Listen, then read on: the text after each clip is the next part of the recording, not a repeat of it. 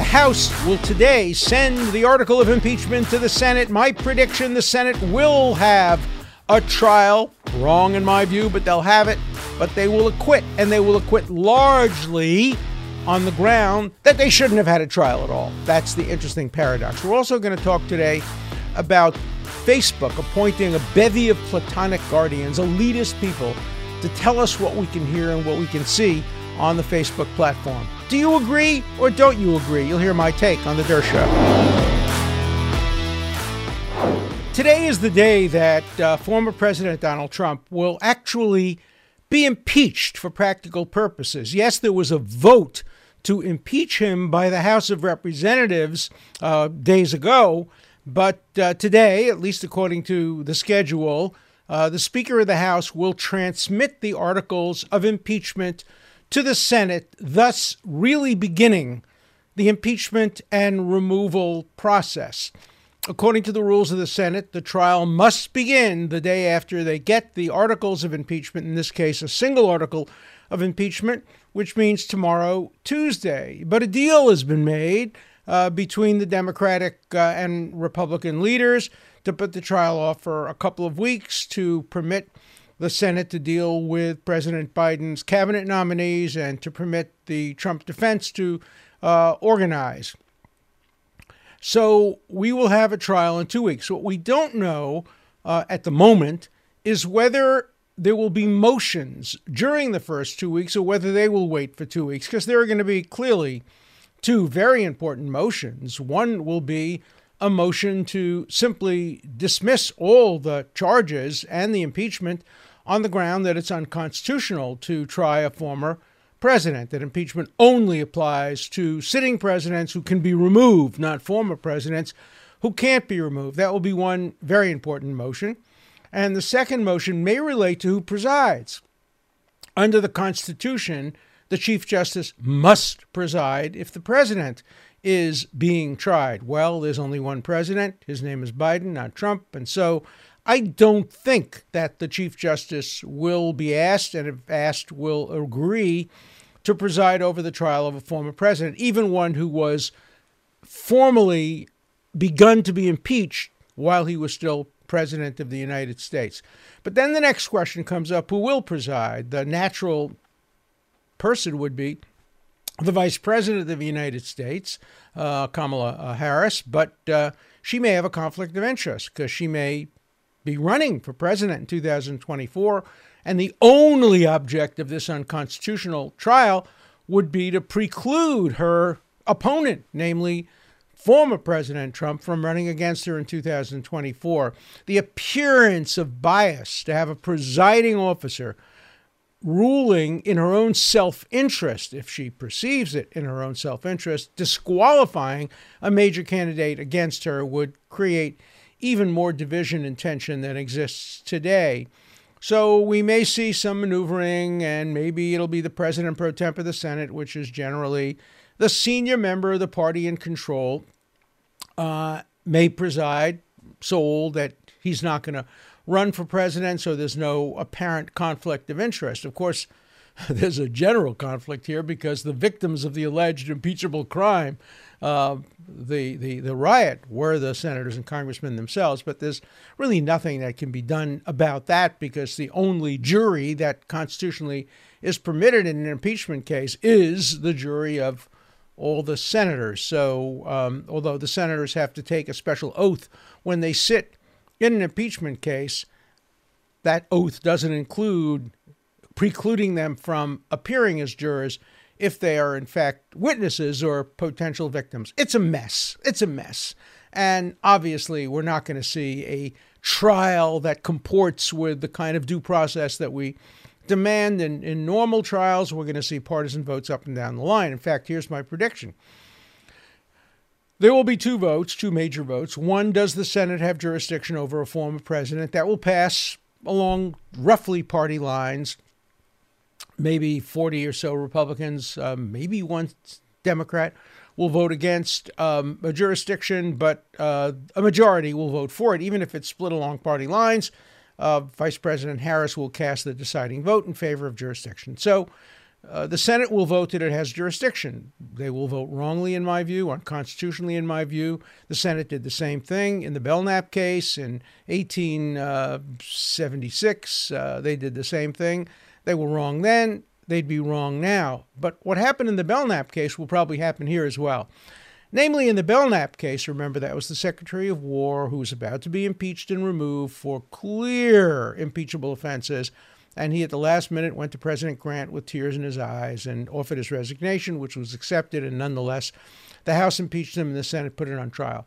But what a lot of people who are commenting on the Belknap trial failed to tell their audiences, including some people on CNN and MSNBC, is that Belknap was acquitted. He was acquitted, and he was acquitted not because he was innocent. He was clearly guilty. He was acquitted because there were enough votes against the Senate having jurisdiction. Remember, you need only a majority to give the Senate jurisdiction, but then you need 2/3 to convict. So more than 1/3 of the senators back then said that, no, there wasn't jurisdiction. And so they acquitted on that ground. I predict the same thing is going to happen now. I predict that there will be enough votes in the Senate to have jurisdiction. Wrong, unconstitutional, mistaken, wrong in every respect. But the Senate is used to being wrong. They're wrong as often as they're right. And so here's another instance where they will be wrong. This time they will be unconstitutionally wrong. They will put themselves above the law, and they will be wrong. And then there'll be a trial. It won't be a real trial. It'll be political theater. And one of the reasons I'm not participating in it is because I'm neither an actor nor a politician. So I have no role in political theater. I am somebody who will speak about this on the Dershow Show and other forums where I'll argue about the unconstitutionality of impeaching a former president, particularly for a First Amendment protected speech. So there'll be a trial. At the end of the trial, there'll be a vote. And the same people who voted against jurisdiction, let's say there are 40 of them, will vote against conviction. But they'll vote against conviction, some of them on the ground that the article of impeachment itself is unconstitutional. Others on the ground that the Senate had no jurisdiction. So my prediction is the Senate will vote itself jurisdiction, wrong, and the Senate will acquit, correct. And they will acquit largely, not exclusively, on the ground that there is no jurisdiction. So you heard it here. I've made predictions over the past 4 years. Every one of them has turned out to be right. Every one that Jeffrey Toobin has made has turned out pretty much to be wrong. Every one that Larry Tribe has made has turned out pretty much to be wrong because they allow their ideology and their preferences to influence their predictions. Do they really believe what they're saying, or are they just saying it because they know their audience wants to hear wish fulfillment predictions? I don't know. I can't speculate about their mindset. I can just tell you they've been wrong more often than they've been right, and I've been right much more often than I've been wrong. And so I'm putting myself out on a limb. I'm predicting, yes, there will be enough votes for jurisdiction. No, there won't be enough votes for conviction. Things could change, and if they change, I'll change my view. If more evidence comes out, if other information becomes available, obviously you have to look at the totality of the circumstances at the time of the vote. But you've heard my prediction. Yes on jurisdiction, no on conviction. So former President Trump will once again be acquitted. He will claim vindication. It will divide the country. It will prevent President Biden from going forward with his healing process, and it will keep President Biden from getting to his agenda as quickly and as effectively as he can. And in the end, it will benefit no one but a few politicians who will be able to pander and stand up and get their 2 minutes of television time or their 15 minutes of fame.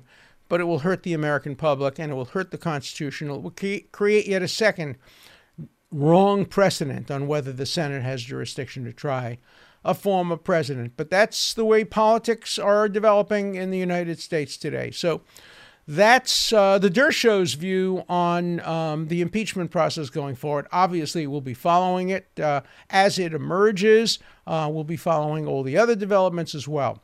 One other point that made the news this weekend, which is quite important, is the continuing attack on freedom of speech by the social media and by other elitist institutions. We know that there are efforts to disbar Rudy Giuliani. Rudy and I agree about almost nothing. He's a Yankee fan. I'm a Red Sox fan. He's a Republican. I'm a Democrat. But the idea of him being disbarred because he vigorously pursued what turned out to be a wrong theory is not acceptable. And as I said over the weekend, I will defend him in the court of public opinion and appear as a witness on his behalf if he is subject to disbarment, because I think it would be a McCarthyite attack on lawyers to disbar lawyers who have defended unpopular or controversial clients and made arguments that were ultimately rejected. I've had arguments rejected. You know, people say, well, all the courts have said that that the vote was fair. Who cares what all the courts have said? There's right and there's wrong. History judges, not courts. Most of the courts rejected these claims on procedural grounds, standing, ripeness, a range of other issues. There haven't been very many evidentiary hearings, but I'm used to taking cases where all the courts have ruled against me. I had a case some years ago, a death penalty case, where I had two boys on death row who were innocent. And all the courts ruled against me. Every single court, including the United States Supreme Court, 5-4 ruled against me. And I persisted, and I persisted, and I persisted, and I got criticized for persisting. Why don't you give up? The courts have ruled against you. Well, in the end, I won. In the end, I found a court that ruled for me, and it saved the lives of these two young boys. So don't tell me all the courts have ruled against you. That's my favorite kind of case, when all the courts have ruled against me. And even if all the courts ultimately rule against me, there is still recourse to the court of public opinion. There's still the possibility of getting pardons and commutations. So I never give up. And I admire lawyers who never give up. No, lawyers shouldn't make arguments that are false. They shouldn't misrepresent facts to the court. They shouldn't say things they don't believe, but those are not the allegations that are being leveled against the lawyers who are now being subject to disbarment and discipline by hundreds of law professors and students who are sending out petitions. Some of these are the same lawyers and law professors and students who are sending out petitions to ban speakers who had anything to do with the Trump administration from speaking on campus. So we have a crisis in free speech, but Facebook has figured out a way of solving it. The New York Times reported this weekend that Facebook has appointed a bevy of platonic guardians to protect our right of free speech and our sensitivities.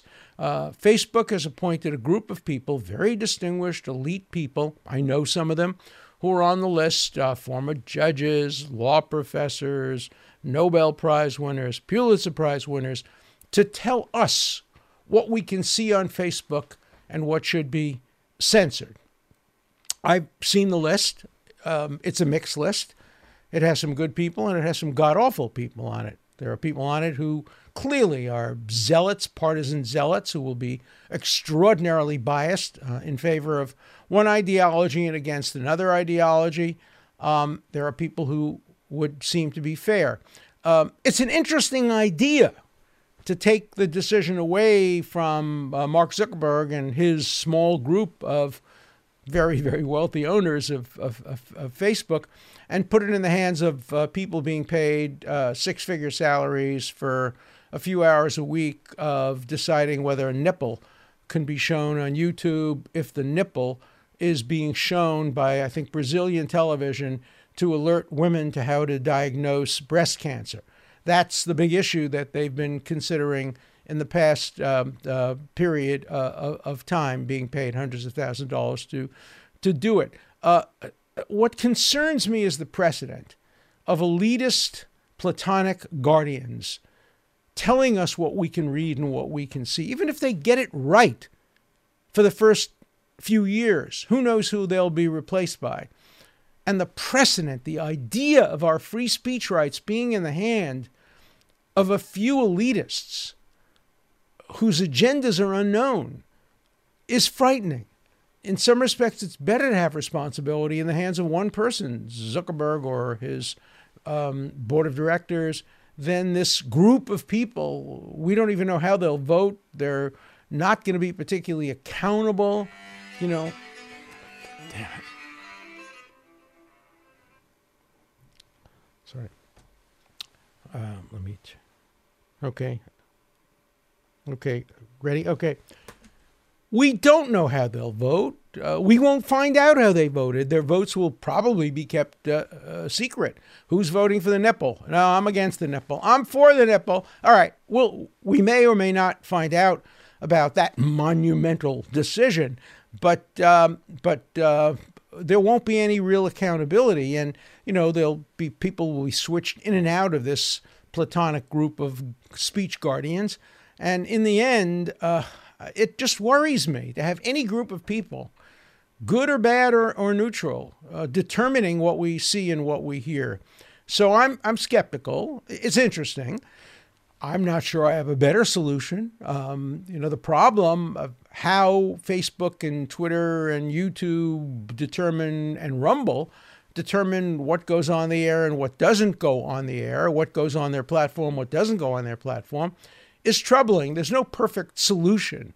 And this is one that's being offered. I commend them for trying, but I view skeptically the end result of a group of elitists making decisions and giving legitimacy to censorship, giving academic and cultural legitimacy to censorship, because the censorship is being done by good people. That worries me greatly. I'm really interested in your views on this. And when you give me your views on how to deal with Facebook and the other social media, you got to respond to the hard questions. Clearly, they can't allow everything on their platform. You can't allow child pornography. You can't allow solicitations to murder. There are going to be limitations. And the question is what those limitations are. Can standards be articulated in advance and applied neutrally across the board? Who determines whether those standards have been satisfied? It's not so easy. I mean, even Rumble, many of you heard my interview with the brilliant founder of Rumble, but even he concedes that, no, he doesn't allow everything on his platform. He allows much more than others, but he won't allow child pornography. He won't allow criminal acts or extortionate threats or other kinds of things. So there have to be some standards.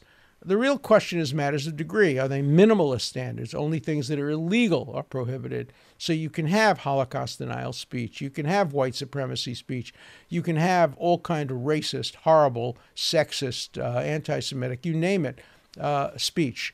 That's one approach. And probably in the end, that's the approach I would favor. That is, only illegal material should be banned. And for that, you don't need a bevy of platonic guardians. You just need a couple of smart lawyers, former prosecutors, former judges, etc., who just make the determination of legality, and everything else goes. And nobody is making decisions what's true or what's false. Was this election fair? Wasn't it fair? That's not something for guardians to determine. That's something for the public to determine for itself.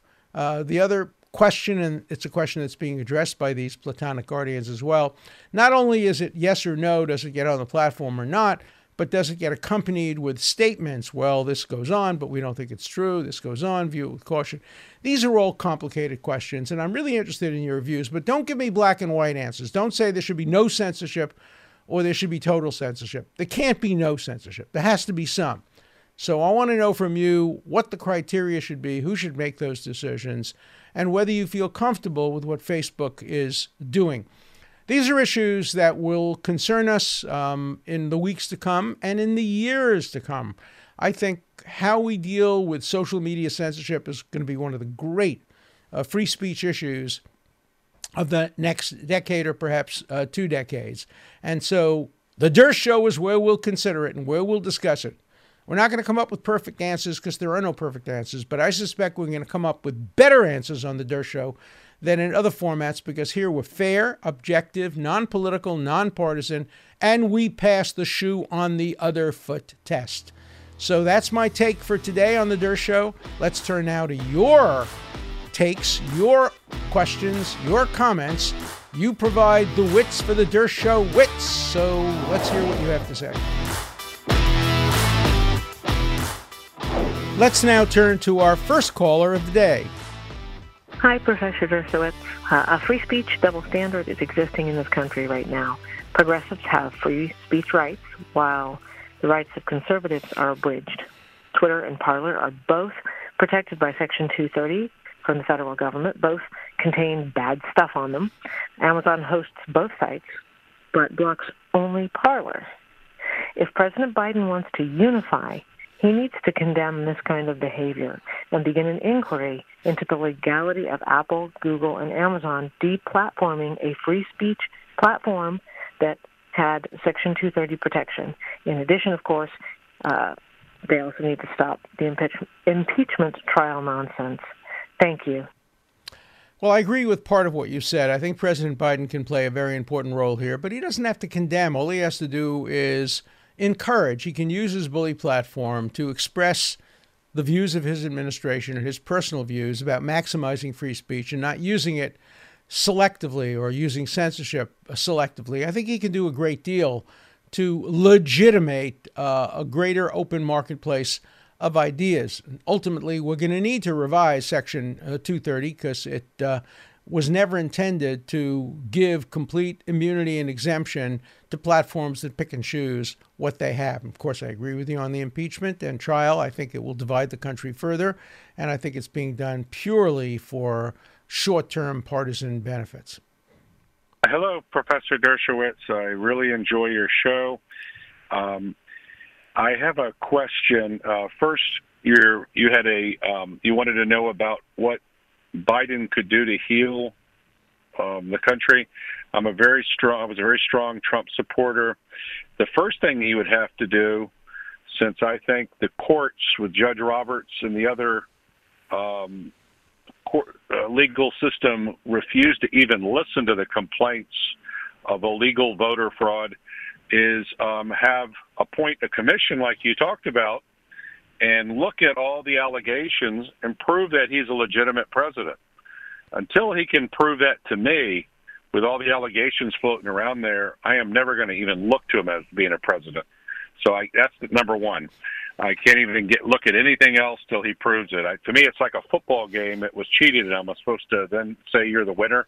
Because everything, the cheating that I see in there goes against my values and takes my vote away.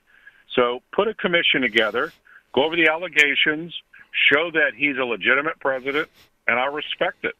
But until he does that, I can't respect it.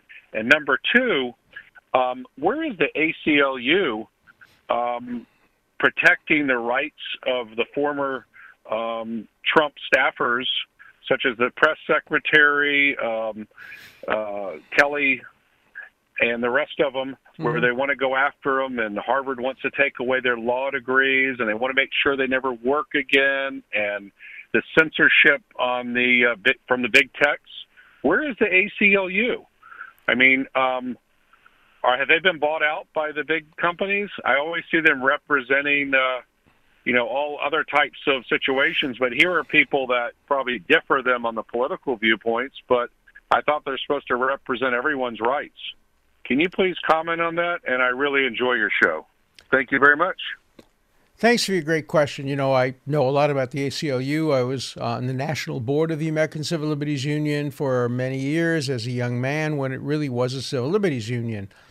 Today, it is not a civil liberties union. Today, it's a money-making organization that has tripled, quadrupled, maybe even more its income as the result of simply becoming anti-Trump all the time. I don't know what it's going to do now that Trump's no longer president. Probably it'll have a diminution in contributions, but they were bought, not by big companies. They were bought by contributions and also by identity politics. When I was on the national board of the ACLU, we had people of all backgrounds who had a shared commitment to civil liberties. Then they decided to impose essentially quotas, a certain number of women, a certain number of African Americans, a certain number of Latinos, and those people were expected to vote their identity, and they did.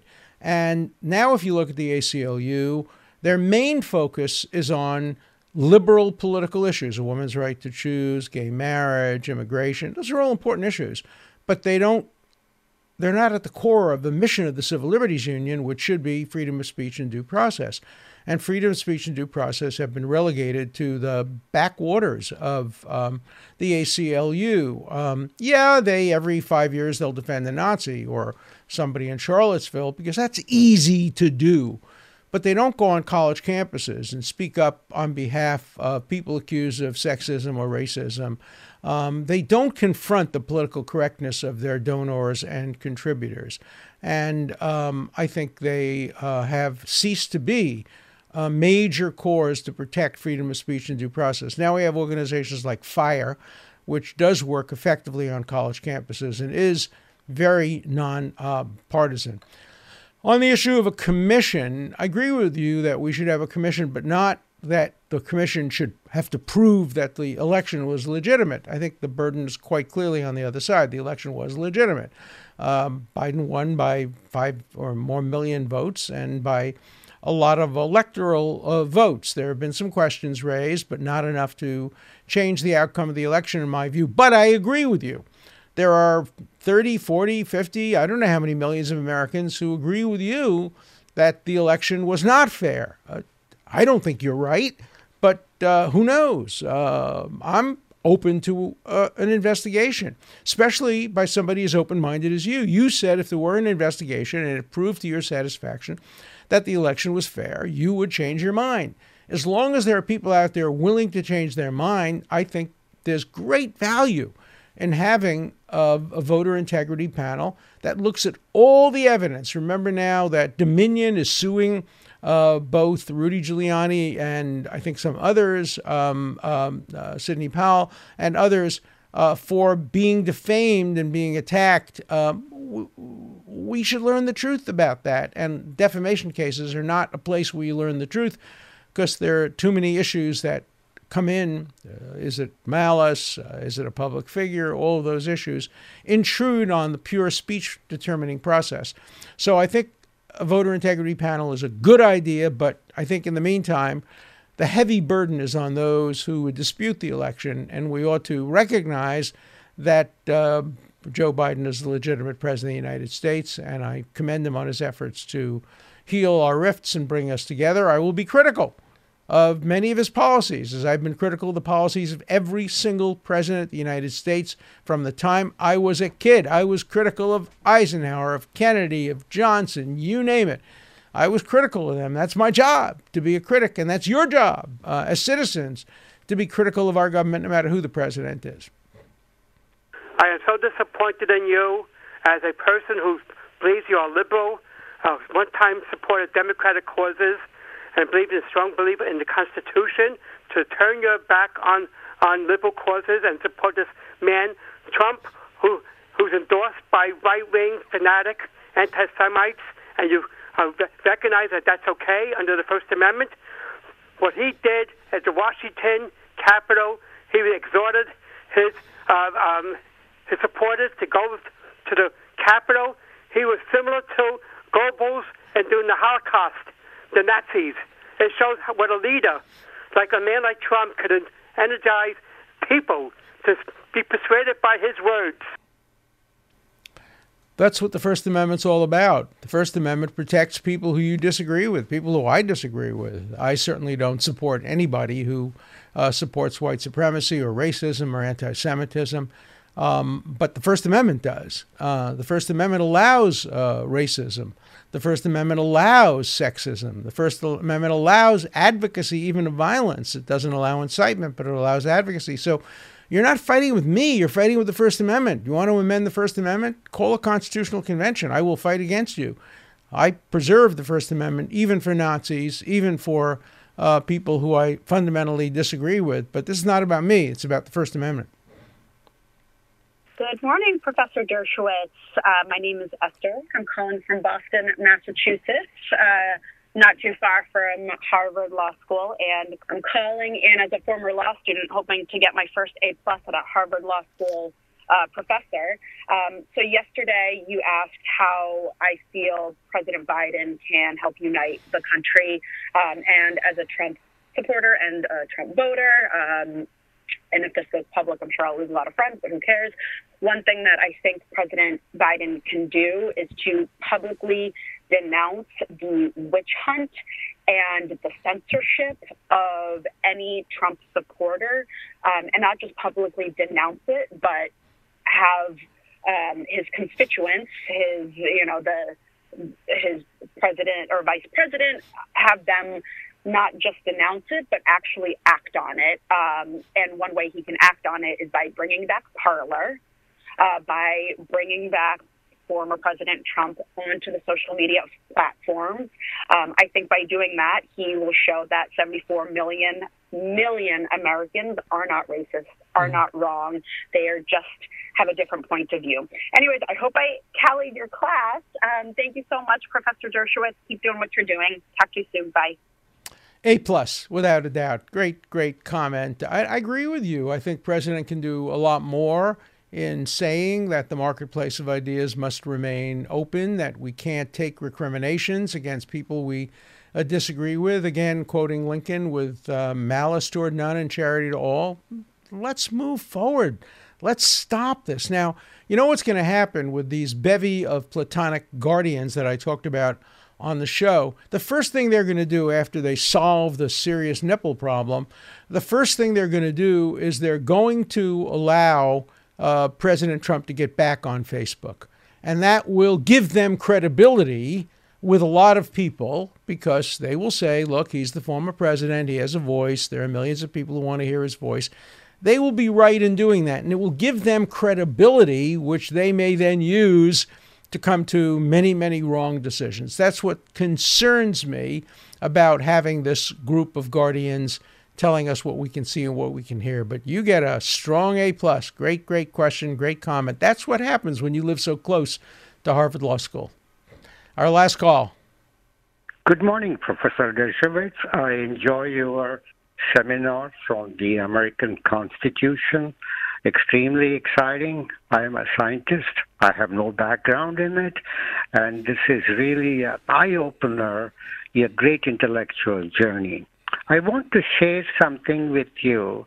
Recently, in one of the podcasts, you provided your assessment of Biden as a good man because you have known them since Kennedy.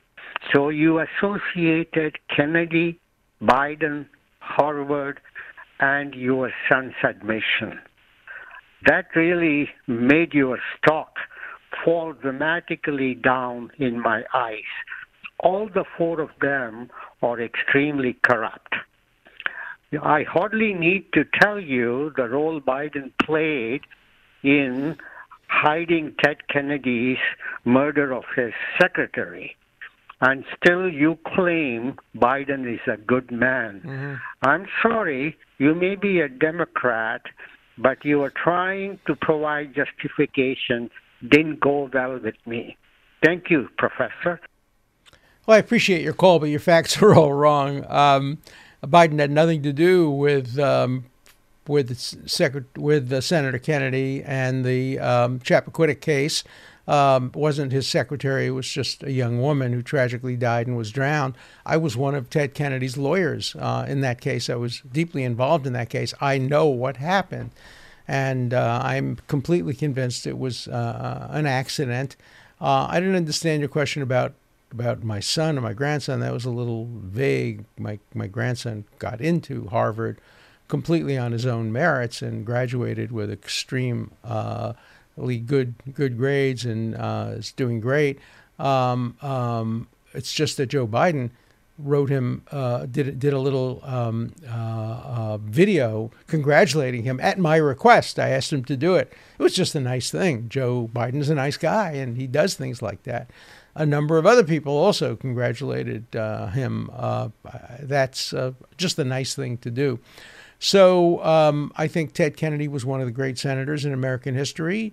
Am I critical of many aspects of his life? Yes, and even some of his votes. But I worked very closely with him on criminal justice reform, on rescuing Soviet Jewry, on human rights around the world. And I'm proud of my association with Ted Kennedy, as I'm proud of my association limited as it is, there has been with Joe Biden. These are good people. I don't believe they're corrupt. Are they perfect human beings? No. Are there perfect human beings in the world? No. But I'm very satisfied with Joe Biden as a very, very decent person. And whenever a president's elected, I'm going to support that president. I'm going to support them until I find policies which I disagree with. That's what happened with Trump. I disagreed with his policies on immigration, with taxes, with health care, with coronavirus, with gun control, with a range of issues. I agreed with his policies on the Middle East and the Abraham Accords. I have the same thing with President Carter. I agreed with many of his domestic policies, disagreed with some of his foreign policies. It's the nature of democracy. But throwing around words like, massive corruption, I don't think furthers the debate, and it certainly doesn't heal us. No one's perfect, and what we have elections for is to pick who the best person at the best time to govern our country. That decision was made. I respect it, and let's move forward. So on the Durst Show, we're going to hear criticisms of everybody. There's no perfect politician, certainly no perfect politician, and we're going to take your views, and no matter how extreme your views are, we're going to listen, and I'm going to try to respond. And let's keep the calls coming. Let's keep the subscriptions going on Rumble and YouTube and other places. We're getting close to 100,000 subscribers. Let's break that number, and let's have calls from you every day, because you're the wits to the Durst Show. Thanks. An important part of the Durst Show is your voice, your questions, your comments. Please call 24/7. The number is 216-710-0050. Keep your comments short and to the point. Again, the number for you to call 24/7 is 216-710-0050. Hard questions, criticisms, everything's fine. Just keep your questions short, and I'll answer them all on the Durst Show.